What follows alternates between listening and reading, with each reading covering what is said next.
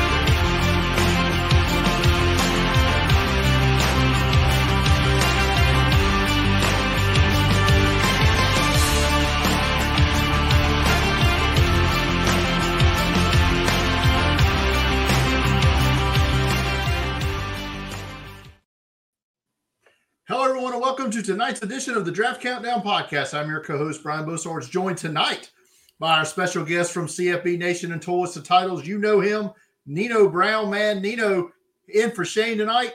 Nino, 238 days, 22 hours, 58 minutes, 18 seconds away from the 2024 NFL Draft. I'm excited. I can't wait. I've already started diving in. You guys have made me sickos between you, Shane, and just the Senior Bowl in general. Everything I look at has to do with the draft now. And even though I used to be sucked in on these young prospects, now I just go down rabbit holes on these juniors and seniors. So I'm excited to be on the show. I know I'm not Shane. I look a little younger, but it's easy to do, man, to go down that rabbit hole and look at these prospects. But if you're new to the channel tonight, we ask you to go ahead and subscribe to our YouTube channel and hit that notification bell so you get notified when we go live like we are right now. If you're following us on Twitter, go ahead and hit that like button or subscribe or whatever it is. Follow us on Twitter, if you will. And if you're not a member of our Discord, go ahead and do that. Go to draftcountdown.com, top right corner of the search bar there. There's a link to join the Discord. And if you have any questions that you want myself or Nino to answer at the end of the show, go ahead and leave them either on Twitter or in the Discord, and we will get to them at the end of the show. But like I said, Nino's here this week. Shane, still on, we'll call it maternity leave. He'll be back next week. He'll be back rested, I hope. I hope he's been able to get some sleep. Nino, we know all about that. Yeah, I got three of them. So Shane's learning the hard way that that the life changes a little bit when you got that little one there, and you gotta shift some of that time around a little bit. I wonder how he crams it all in now. He's gonna learn. He might not have time for those 300 fantasy leagues or whatever that he joins. But I mentioned in the open there was, I don't know, it seemed like a lot more than normal number of trades. I mean, we're talking late round pick swaps, nothing of real major substance. I don't think we had any top 100 picks get moved there, as teams were basically trying to get whatever they could for players that they probably were going to cut anyway. So I just want to hit on a few of them. Like I said, I was going to try to talk about all of them quickly, but then we started having trades involving kickers, and it just got silly. But one I know you want to talk about, Nino, the Giants getting former first-round pick Isaiah Simmons for basically the equivalent of a ham sandwich there. A 2024 seventh-round pick goes to Arizona for Isaiah Simmons. They just never really figured out how to use his talents, did they? It seems like that's what happens with Arizona with a lot of guys. But the fact that 47 field goal kickers got traded for seventh-round picks, and Isaiah Simmons, who's an absolute pure athlete, can play pretty much anywhere. He's a linebacker that can play cornerback, right? And he can play safety coming out of Clemson. He was an absolute dude, and the Cardinals never figured out. I think now going to Giants. Is it Martindale is the DC there? That's when he was in Baltimore, right? It was like everybody played whatever position. I feel like Simmons is going to be that amoeba. I know they got him at the linebacker position, but I think Simmons could be flowing anywhere. You could see him, switch sides with Thibodeau, maybe line up behind him and linebacker. He could even drop back in the safety. They got him for a happy meal. That was the steal of the whole, cut down trades. It certainly seems like he's going to be like that ace in the hole there for that defense, that they can utilize him all over the field. Final year of his contract, so I would think he's going to be motivated too. Oh, yeah. As well. Arizona wasn't done dealing. They made at least 2 more trades. They acquired a 2024 5th-round pick from the Houston Texans. They now have the Texans, first, third, and 5th-round pick in next year's draft. They get offensive tackle Josh Jones, who I know was very highly thought of coming out 3 years ago, goes to the Texans, where I believe he'll probably play guard for them. They also got the Texans got a 7th-round pick in exchange there. But Josh Jones going to the Texans from the Cardinals. Yeah, it was that was the one that came out and says, okay, we might be going down the tanking road for me, because he started I think it was 14 of 17 games or 16 games last year for them. So it's like the kid was starting to progress. He played well. He was kind of like one of the highlight pieces on that line. And you know what? Kyler's not going to be playing, so we don't need to protect anybody. We'll just ship him off, and get rid of him and stop the tank trade. I didn't get it. I mean, Houston got a steal, I think. Here's the trade that that had me thinking they were in the tank. They acquired Josh Dobbs and a 2024 7th-round pick from Cleveland, so they get their 7th-round pick back. They give up the Giants' 5th-round pick that they have, goes to Cleveland for Josh Dobbs, who very likely is going to start Week 1.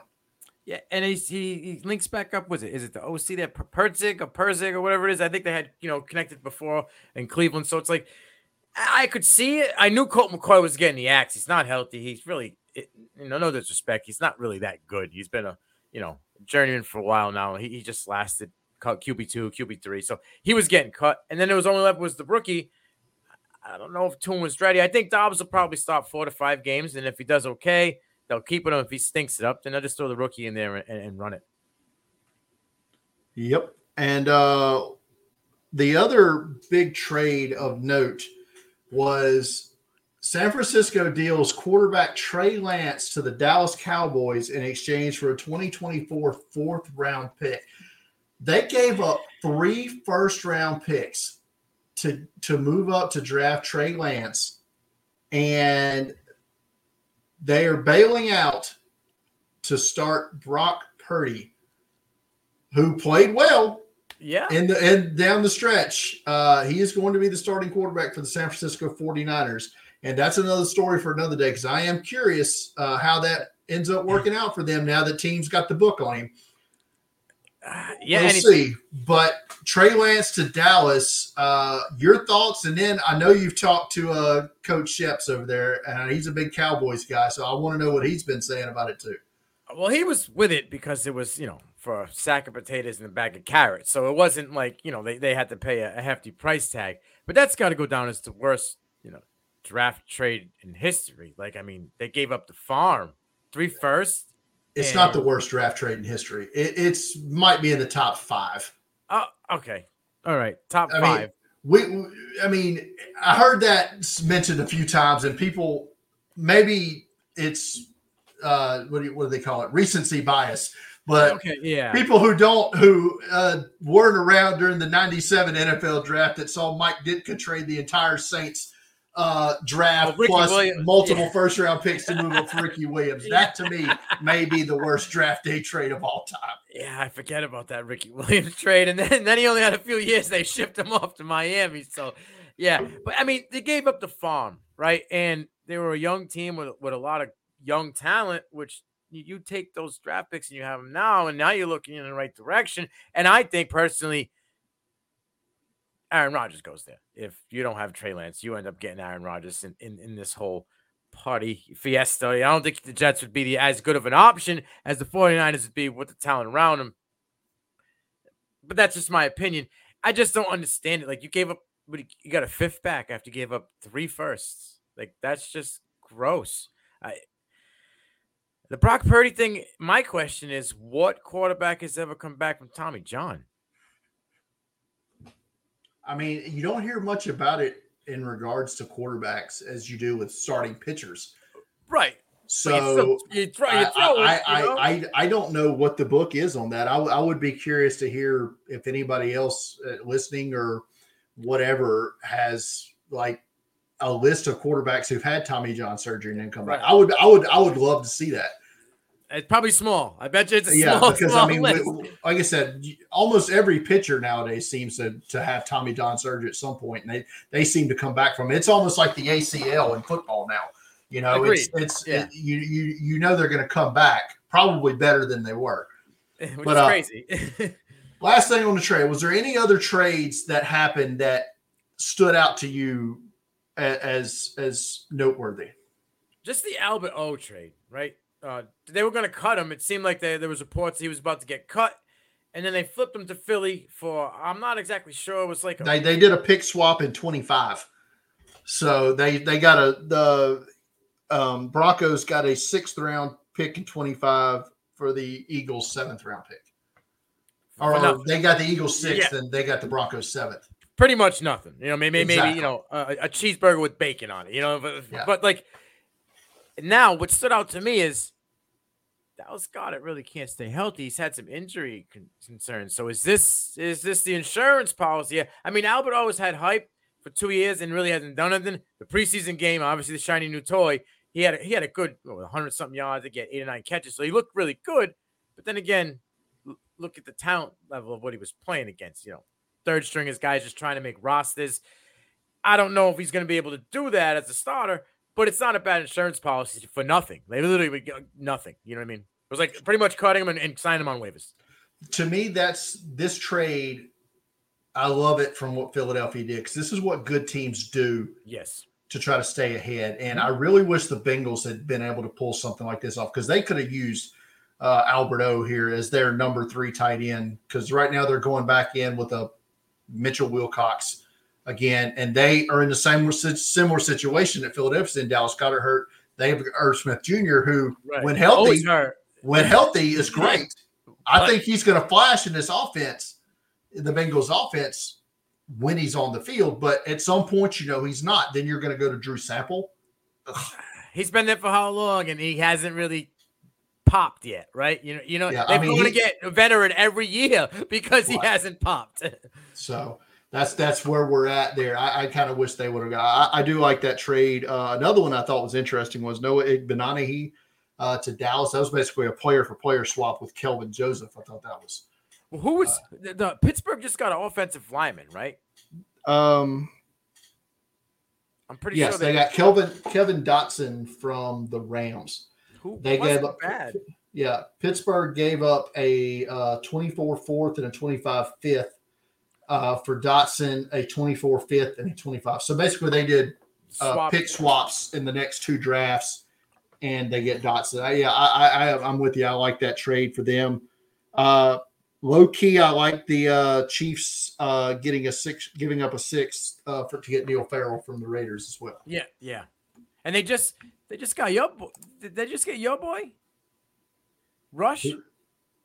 Yes. They just signed him off waivers, right? Clint, I think he fits Spags' defensive scheme. Very good. Quick cornerbacks and safeties and just fly around out there. Well, that leads us into what we're going to talk about next, surprising cuts. And that, I think, was one of the more surprising ones from this draft class was Darius Rush, the Colts, I think, a 5th-round pick. I think Rush is a high upside athlete for sure.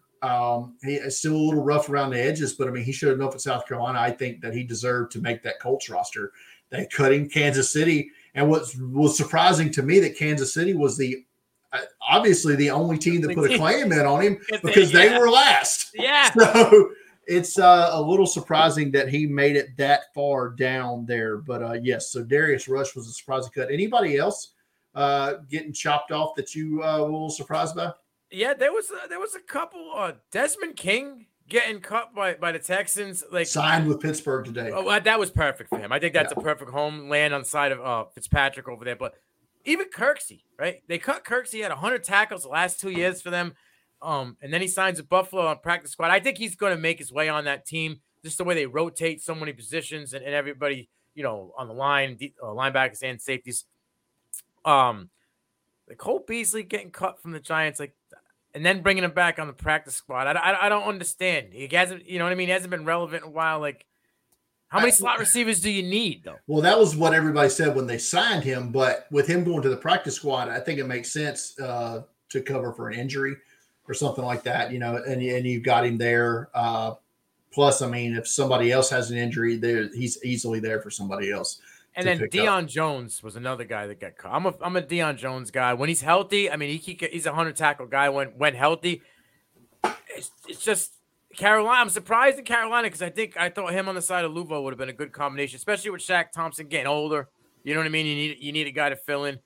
And your guy got cut from Carolina, right? Matt Corral. I don't think he was my guy. I know. Means. But speaking of your guys, your Patriots. Is Mac Jones still the only quarterback on the roster? They brought them both back this morning. I don't understand that they're playing the game. They put them both on the practice squad. So Belichick's bending the rule, right? Because this year they added that you can bring a guy off the practice squad for games as the emergency QB. So Malik's back and Zappy's back, which I didn't make sense to me because they were on minimal rookie deals, right? Because they were late round picks. The cut and bring them back and sign them. There was no saving of any money. Well, normally when you do this, though, did they have anybody that they are putting on IR? Because the rule states that if you're putting somebody on IR to return, they have to be on the 53. And then at 4:00 today, you can put them on IR to return. So the Bengals did this last year. Okay. Where Burrow was the only quarterback on the roster for a day. And then they put a couple of players on IR and then they brought Brandon Allen back to the 53-man roster. So I'm curious if that was the strategy there that they were going with. But to me, it was a risk with Zappy because, obviously I thought he was better than some of the other backup quarterbacks around the league and he could have gotten claimed, but obviously he didn't. So here's my thing with Zappy. I know coming out of Western Kentucky, he has all the accolades and everything, right? And I watched him last year, all right? 6 games played, 6 fumbles. That's a problem. Every game he played, he had a fumble, okay? And I think his height is a little bit of an issue when he has to play on the center. He's not the tallest guy in the world, and he struggles. He's kind of got to roll out a lot to get space and get open. And from what I watched, and I know we had 2 knuckleheads in the offensive department, right? But they pretty much gave him like a kindergarten scheme. Left side of the field was green, middle of the field was blue, right side was red, and they just color-coded plays for him to grasp it. Well, now that Bill O'Brien's there, it's no more. We're not holding hands, and the kid struggled all preseason. And the last game was very evident. So I think it was like, all right, we're gonna test it and see. And Belichick really wasn't worried. Malik was something that surprised me. He's like a poor man's Lamar Jackson, right? And that's something that Belichick's kind of always wanted. He's got some kind of dual threat capability. I'm not saying like Lamar is obviously elite, but he flashes some of the attributes that Lamar has. And Belichick loved Lamar.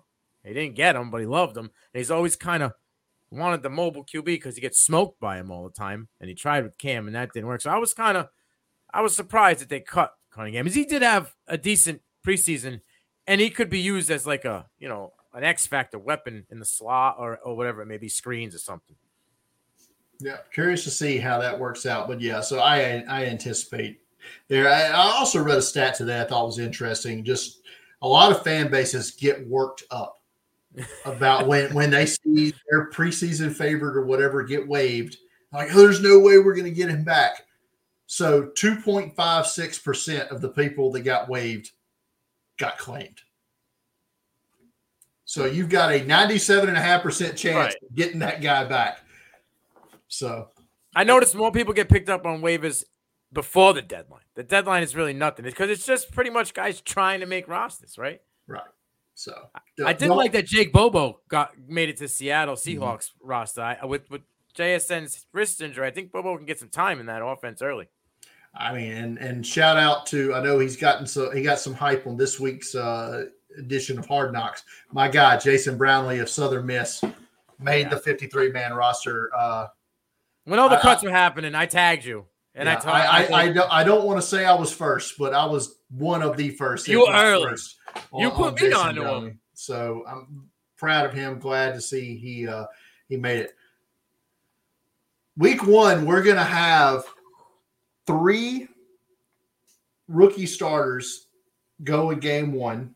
Yeah. The top 3 of the top 4 picks of the draft. We're going to see Bryce Young's going to start for Carolina. CJ Stroud's going to start for Houston. And Anthony Richardson's going to start for Indianapolis. So, Nino, I'm going to put you on the spot right now. Which of those 3 is going to have the most successful rookie year? I thought coming in it was CJ Stroud, but I honestly think that Bryce Young is probably going to have the better season. I think the whole coaching staff in general around him, he seems to be gelling with Adam Thielen off the rip there, and I think Thielen can have one more banger of a year and then right off in the sunset and kind of mold Mingo as they go along. And I think Miles Sanders is going to be a good little piece for Young in that backfield. So I think Bryce Young is going to have the best of the 3. Yeah, I tend to agree here. I don't think either one of us, I think we, of the 3, I would say we both agree that Richardson's probably going to be 3rd on that list.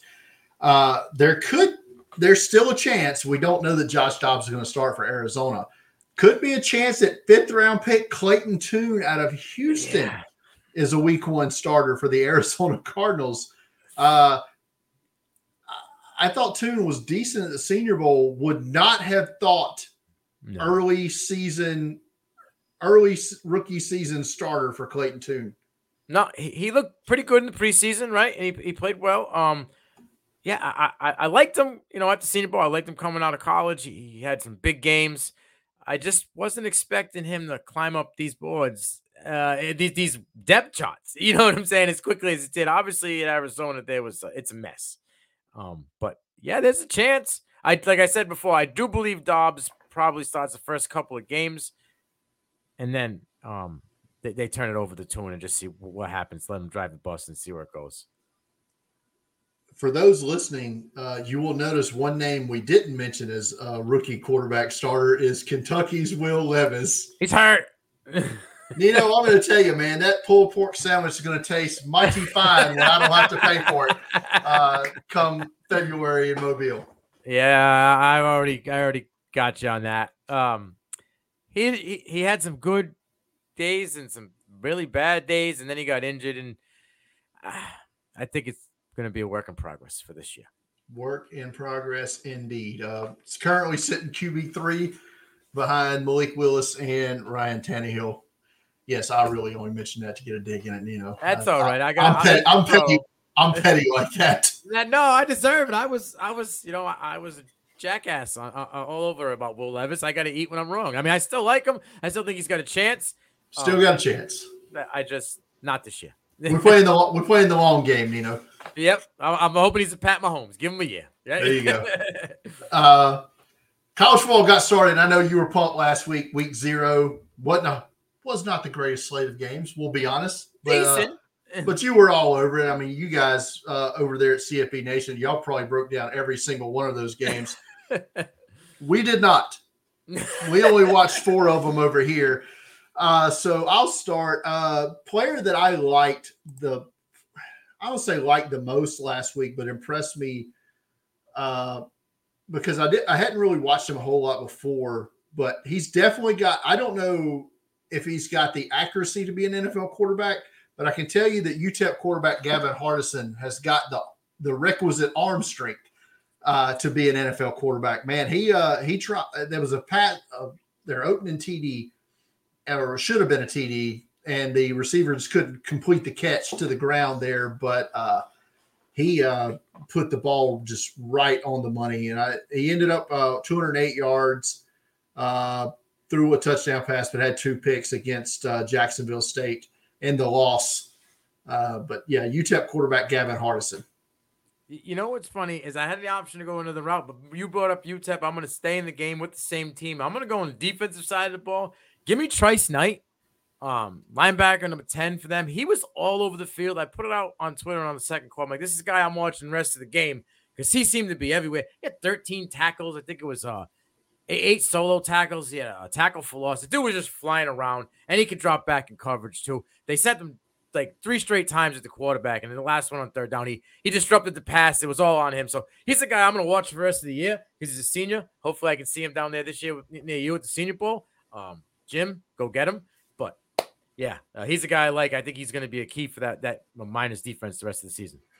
I don't know if he gets to the Senior Bowl, but I got a feeling his teammate might praise Amawule, the defensive end. Yeah, he's a stud.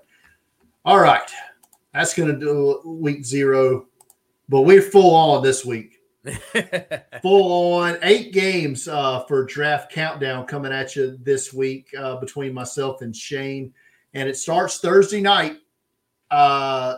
NC State at UConn, 6:30 p.m. on CBS Sports Network. I took this game because I wanted to get a look at, the UConn had several guys on the Senior Bowl watch list, and I'm like, well, let's get it out of the way. Let's get in there. Their guard, Christian Haynes, 6'3", 310, 6-year player, interior offensive line. I know I watched Jackson Mitchell, their linebacker, last year. I think he's really good. But I also want to see their edge rusher, Eric Watts, 6'6", 278, 5th-year player. Looks like a guy to keep an eye on. Yeah. Watts is someone I've been hearing a lot about this year. Looking like he's going to be one of them sneaky guys to sneak in the draft and create buzz by the end of the season. I do love Jackson Mitchell. Like, he is just a stud. I want to look into more. I didn't get to see many games. I saw 2 games last year. But when you get 78 PFF grade, which is a jump 20 points from the year before, 50 run stops, 2 years back-to-back and over 100 tackles. Last year had 140 tackles. You know what I mean? Like, this guy's everywhere. I want to see what all the real buzz is about Jackson. And I think this could be a really good game for him.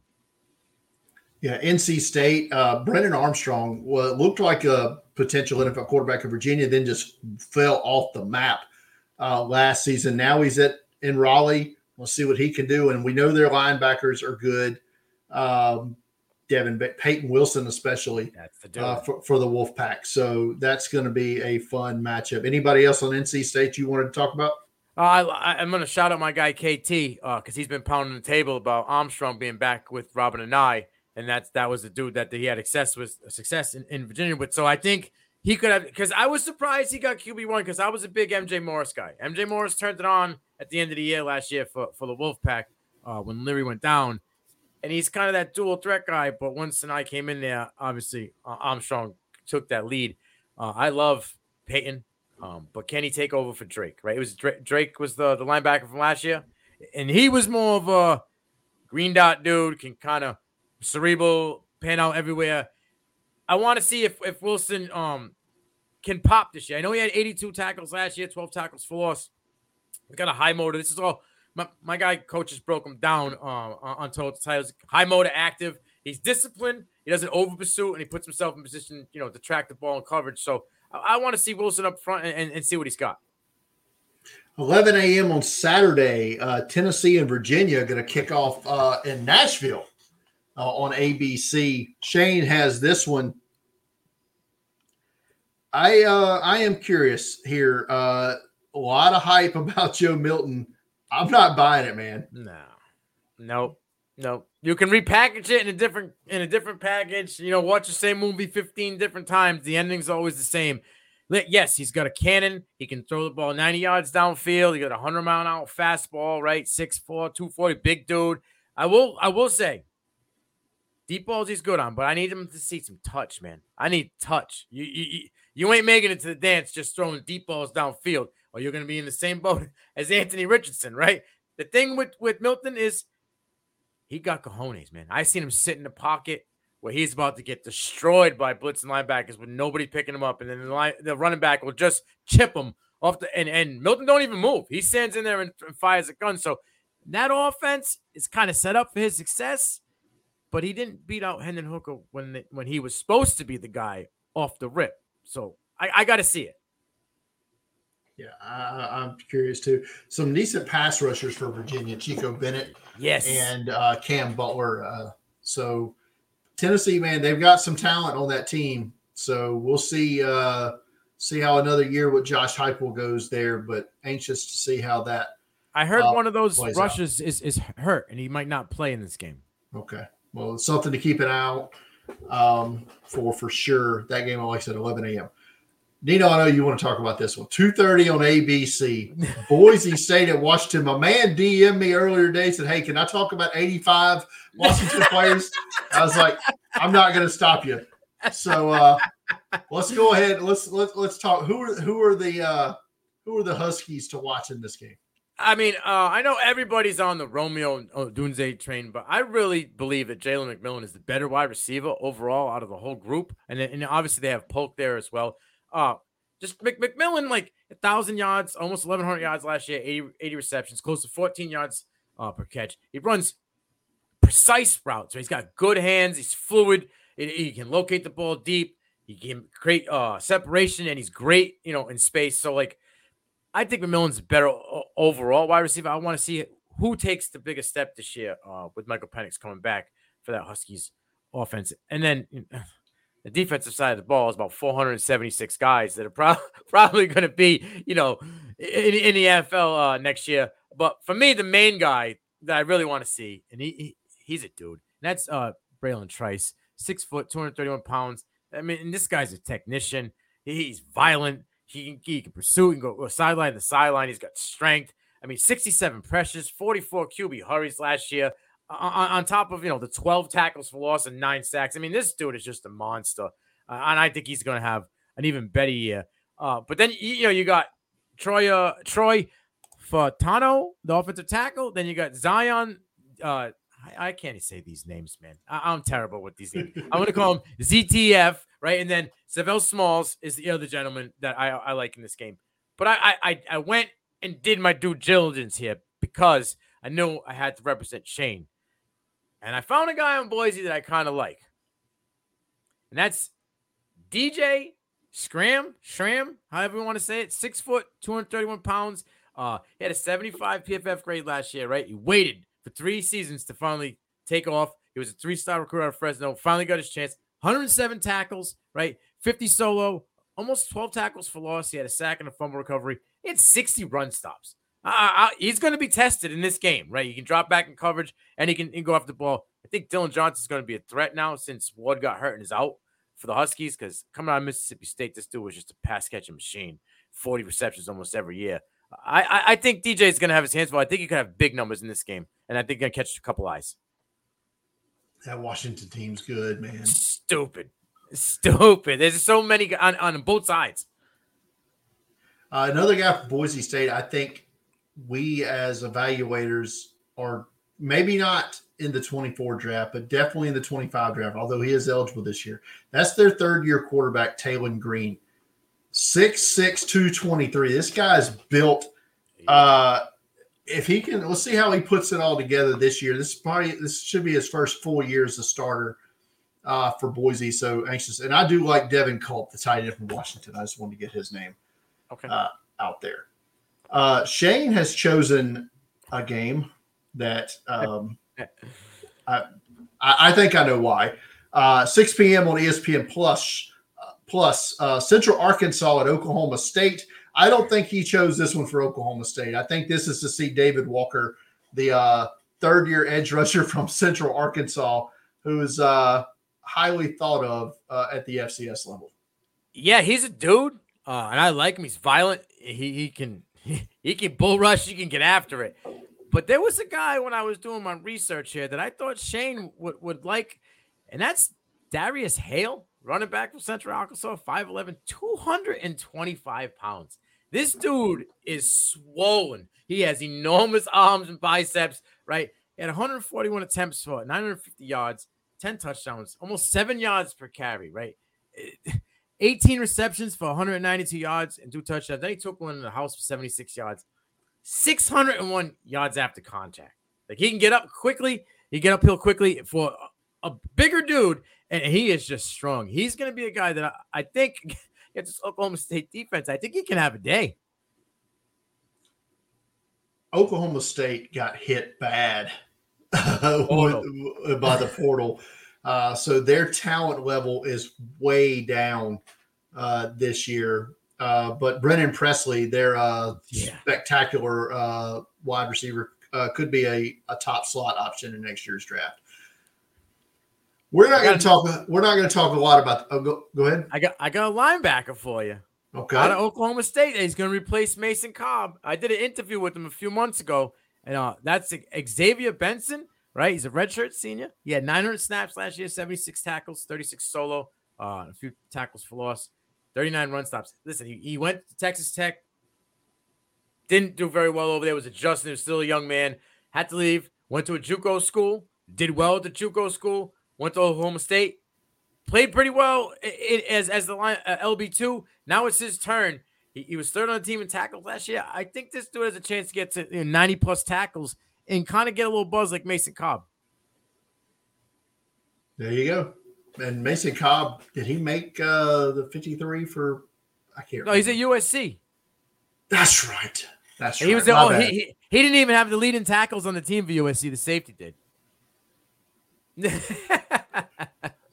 not going to talk a whole lot about this next game because we can tell people at the end of the show why we're not going to talk a whole lot about this next game. But 6:30 p.m. on ABC, I'll be watching, obviously, North Carolina and South Carolina. They're going to play in Charlotte. Obviously, the headline here is going to be the dueling quarterbacks here, Drake May and Spencer Rattler. Yeah, I think it's going to be a good one. I know everybody, I shouldn't say everybody, but 95% of the community is all in on Drake May as QB2. I just have a couple questions. I don't know if the change at OC, the change at wide receiver, if Tez is going to get his eligibility or what they're going to do with all that, which I think is sad in the first place that they're even doing this to him now, right? But there's a couple of gentlemen that they're doing it to as well. But I think it's crazy. I for some reason I'm getting a gut feeling that Drake May could take a little bit of a regress step this year, and there's a lot of QBs in that 3 to 7 range that if they take a step could be right knocking at his door. Spencer showed a little pizzazz in those last 3 games for you guys last year, and I want to see if he can roll over. I heard that he's throwing the ball a lot quicker with some pop on it this year, so I'm interested to see what he's got in the tank. I am interested as well. No, the Tez Walker situation is trash. The NCAA is just trying to regain some semblance of control of importance because they've been basically rendered null and void by everybody else, and they're trying to, and they're holding these kids hostage, and it's crap. Yeah, it's gone. But it will help South Carolina though if he doesn't play. So yeah, hey, listen, either he plays or he doesn't play. I think this is going to be a really, really close game. I agree. I like Nesbitt a lot in this game. Mm-hmm. Bryson Nesbitt, the tight end from North Carolina, I think he gives me Evan Ingram vibes, like tremendous. It's just the way he plays. He's versatile, can play over the middle. He can block. Like, you put him in the right scheme in the NFL, and this kid could be a dude. Yeah, a couple of good tight ends for that North Carolina team. A couple of good tight ends for South Carolina, too. So, 7 p.m. on the ACC network, I'll be watching Old Dominion and Virginia Tech. And you talk about a team that got crippled by the portal. That's Old Dominion. They're going to see their top dog across the field from them on Saturday when Allie Jennings lines up for Virginia Tech. 3 Virginia Tech wide receivers, Allie Jennings, Daquan Felton, and Jalen Lane, all on the Senior Bowl watch list. Unfortunately for Hokie fans, you can't get too excited about it because Grant Wells is still your starting quarterback. You have no faith in Wells this year? Awful. He was awful at Marshall. He was awful last year at Virginia Tech. Yeah. I have no reason to believe that Grant Wells is going to be able to do anything of note for the Hokie program.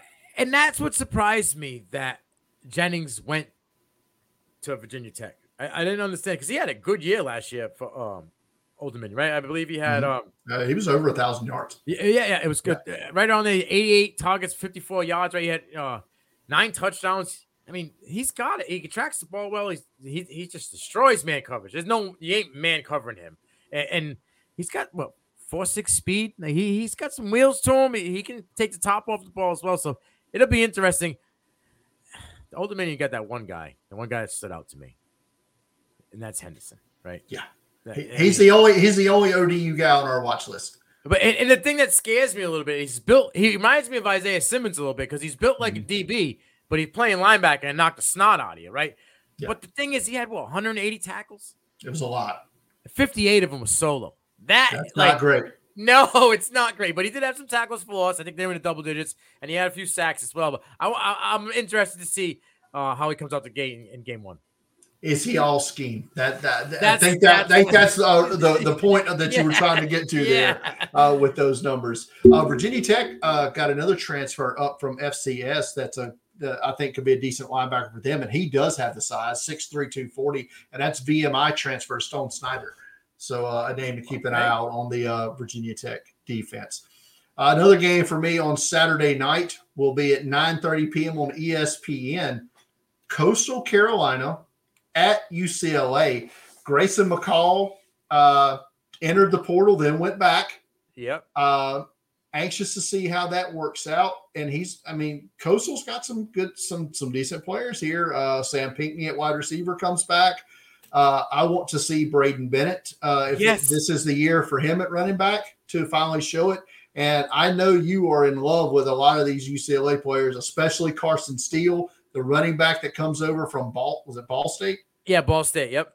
And but UCLA's got some dudes on this team. None better to me than Laiatu Latu, the edge rusher. Yeah, he's a dude. He's the number one guy on that team, I think. Is Sturvit? What's his Michael Sturvit? Is he available?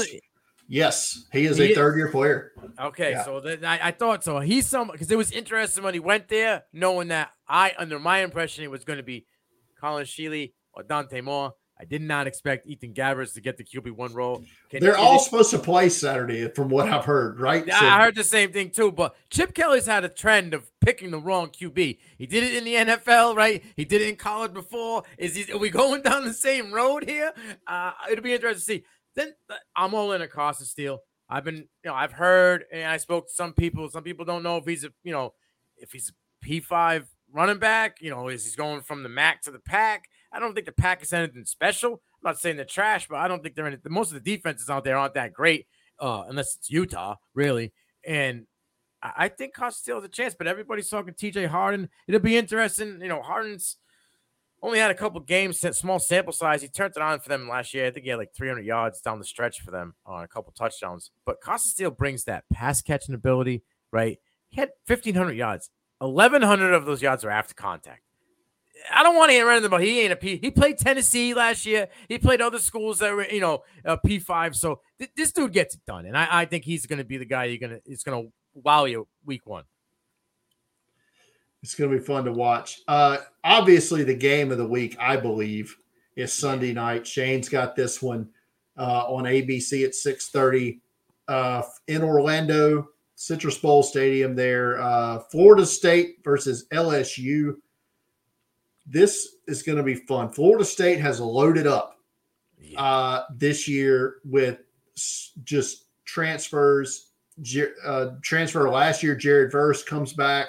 Johnny Wilson transferred from Oregon, right? So this is other than Jordan Travis, I think most of their big dogs, right, are transfers.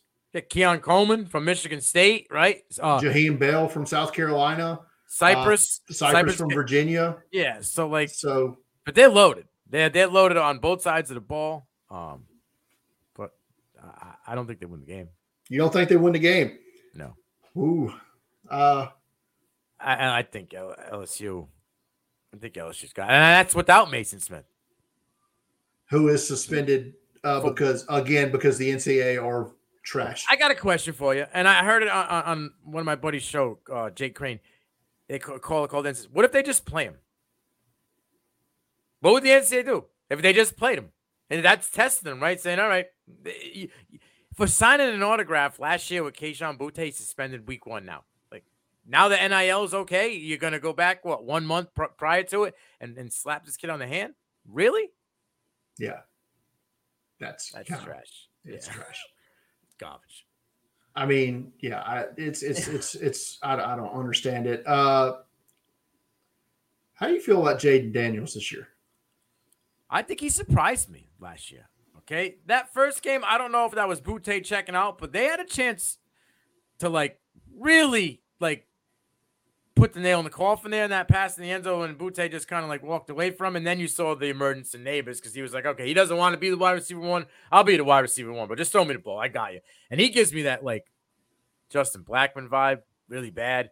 He put on the weight, and he's just the way he plays. But I think Daniels didn't rely on his legs as much as we had seen him previously last year, and started chucking the ball around come week 4 or 5. And I was like, all right, maybe he's matured a little bit. Maybe Brian Kelly's, kind of took the kid by the horn and said, hey, calm down, buddy. We're not going to be throwing this intricate offensive scheme. I'm going to let you get comfortable, and then we're going to go from there. And he did well. So his reads were good, his check downs, progressions. I seen a couple times where, he looked like Sammy Hartman a little bit, kind of throwing the ball before wide receivers are coming out of their release and throwing it to a spot, and he was on the money. So it's going to be interesting to see how he takes the next step. I think this is going to be a key game for him.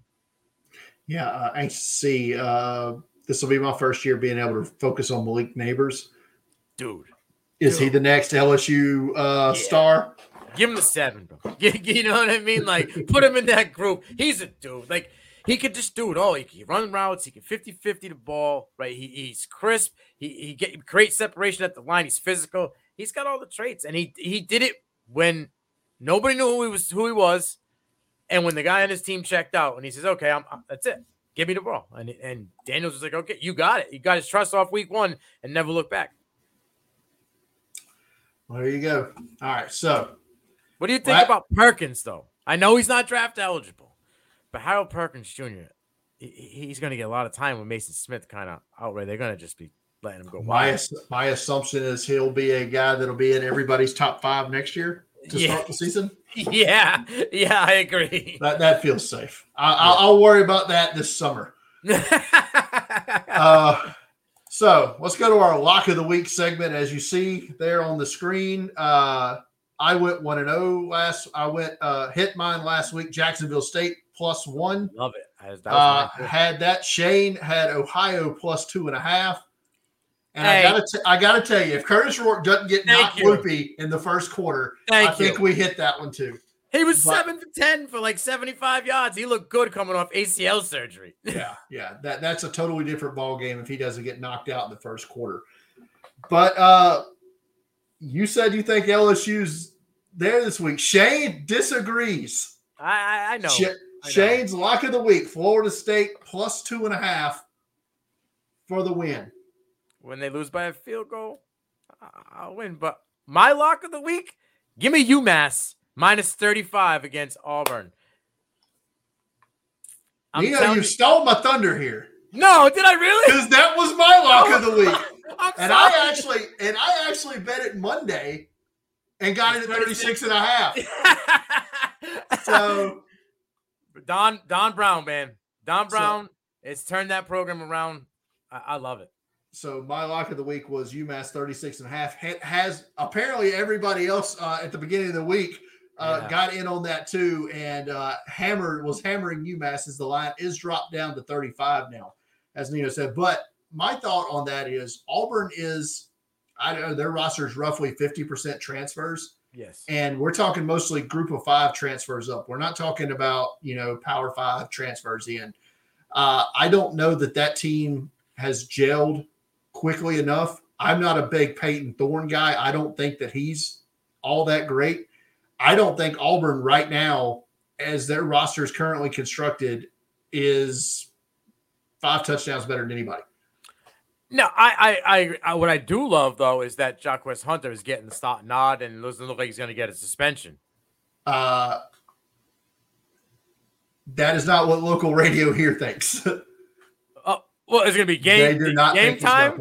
They do not think he's going to play. Really? Yeah. He's listed at number 1 on the depth chart, but that doesn't mean he's going to play. They got, what is it? Is it Reese? They signed Brian Batty. Brian Batty is the guy who came over and transferred. So he's the backup. He did well.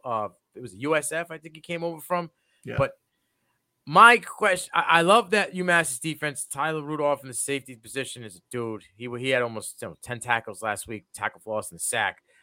I want to see if Tifam, the quarterback for UMass, he could test that defense a little bit. He ran for almost 100, threw for close to 200. Like, he was a former 4-star recruit.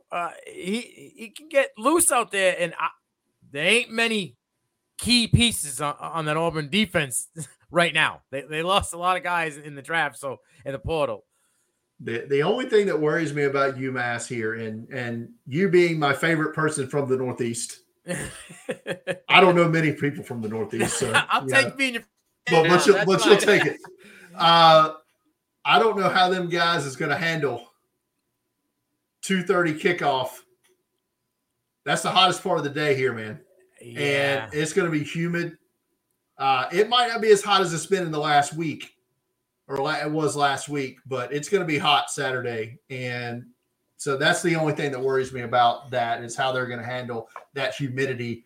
Can it be hotter than Jacksonville State was? Because Rich Rod was going to his second shirt in the second quarter. It was like 130. It won't be that hot this weekend. But man, dude, we broke record highs down here like 8 days in a row. I mean, we're talking temperatures 102 degrees during the day, heat index 115. I mean, we get humidity up here, and people don't understand. I try to tell my guy Boomer because he's in Oklahoma. He's like, "You don't understand." I'm like, "No, you don't understand. No, I work outside. Humidity is huge." Yeah, you ain't felt South Alabama humidity, son. I'm gonna tell you that. The only time you've been in Alabama is it was February. Yeah, it was beautiful. All right, so I want to get some get some takes here on some college football totals, over under total wins this year, and we're gonna hit 6 of these. Ohio State over under 10.5. Under. I agree. I think they're under. I think they have at least 2 losses. Michigan and Notre Dame. I don't know which 2. I think they'll slip up and lose to somebody they're not supposed to. And then we're going to start the Ryan Day is he in trouble talks. I'm happy McCord's QB1 for right now, though. I'll tell you that. Alabama over under 10.5. Under. I agree. I also agree. I think Texas beats them. For the record, these are regular season wins. These does not count conference championship games or bowl games. Georgia over under 11.5. Under. I don't think there's a loss on their schedule. I think Tennessee has a chance. It's in Tennessee. There aren't many teams I would even put within a touchdown of Georgia this year. I think they're going to run. I think they. Carson Beck's that good? He needs to be, and we'll find out. Oh, wait a minute! You said he needs to be. You're saying we'll see. But I think the rest of their team, but their schedule is not that. Their non-conference schedule is trash. Now they were supposed to play Oklahoma in the non-conference. Not that I think that would have mattered anyway. No, they would have rolled over them anyway. That's my question mark. Is Beck though? Like I got to see Beck. I mean, you have to believe. I mean, he's bid his time there. 5-star quarterback. They got like 5 of them on the roster. I was going to say it's loaded. Florida State, who you're already saying is going to lose 1, over under 9.5. Over. They lose to LSU and Clemson, because Clemson, I think, runs the table. And beat everybody else. Yep. Okay. I agree. I think they'll go over 9.5. Southern Cal, over under 9.5. This one I teeter-totted on a lot because I think that they're going to lose back-to-back games to Washington and Oregon. But that Notre Dame game kind of scares me because it's in South Bend, right? So that's the swing game, right? Yeah, that's the swing game for me. But I have them winning because Caleb. Caleb was always the X factor for me, so I got him at 10. I'm going to go under. I think they'll lose a game. They'll lose to Washington and Oregon. I think they'll lose a game they're not supposed to lose. because their offensive line is so bad. I think Utah always gives them a hard time, but this is at home this year, right? And for me, is that really a home field advantage though? Is the Coliseum really a home field advantage? I don't think it is. I mean, you're not driving up to Utah. But Utah is a legit home field advantage. Right, for Utah. So that's what I'm saying. Yeah. So it kind of benefits them to that point. You know what I mean? Here's a personal one for you. Colorado over under 3.5. This is tough. This is very tough.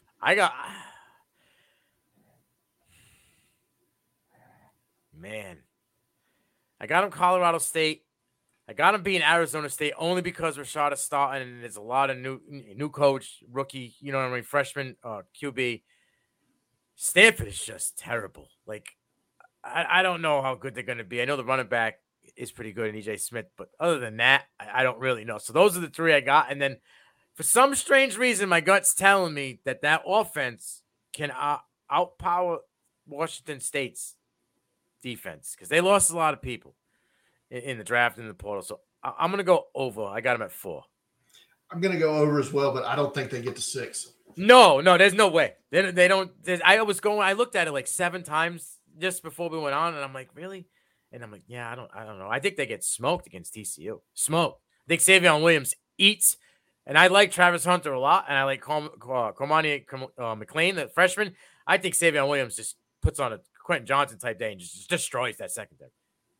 I don't think that game's going to be pretty at all. No. I wanted to quickly wrap up something from the Senior Bowl watch list that me and Brad talked about last week. I had made a note to talk about it. I completely forgot.